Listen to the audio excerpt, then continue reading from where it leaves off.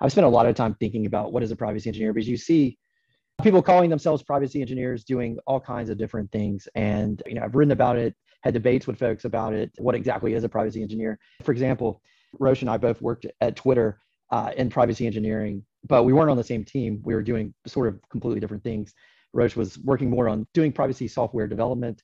I was working more on working with our engineering teams, helping them do technical privacy reviews and ensuring that proper privacy controls were in place, or if they needed help with anonymization or de-identification, providing them guidance around that.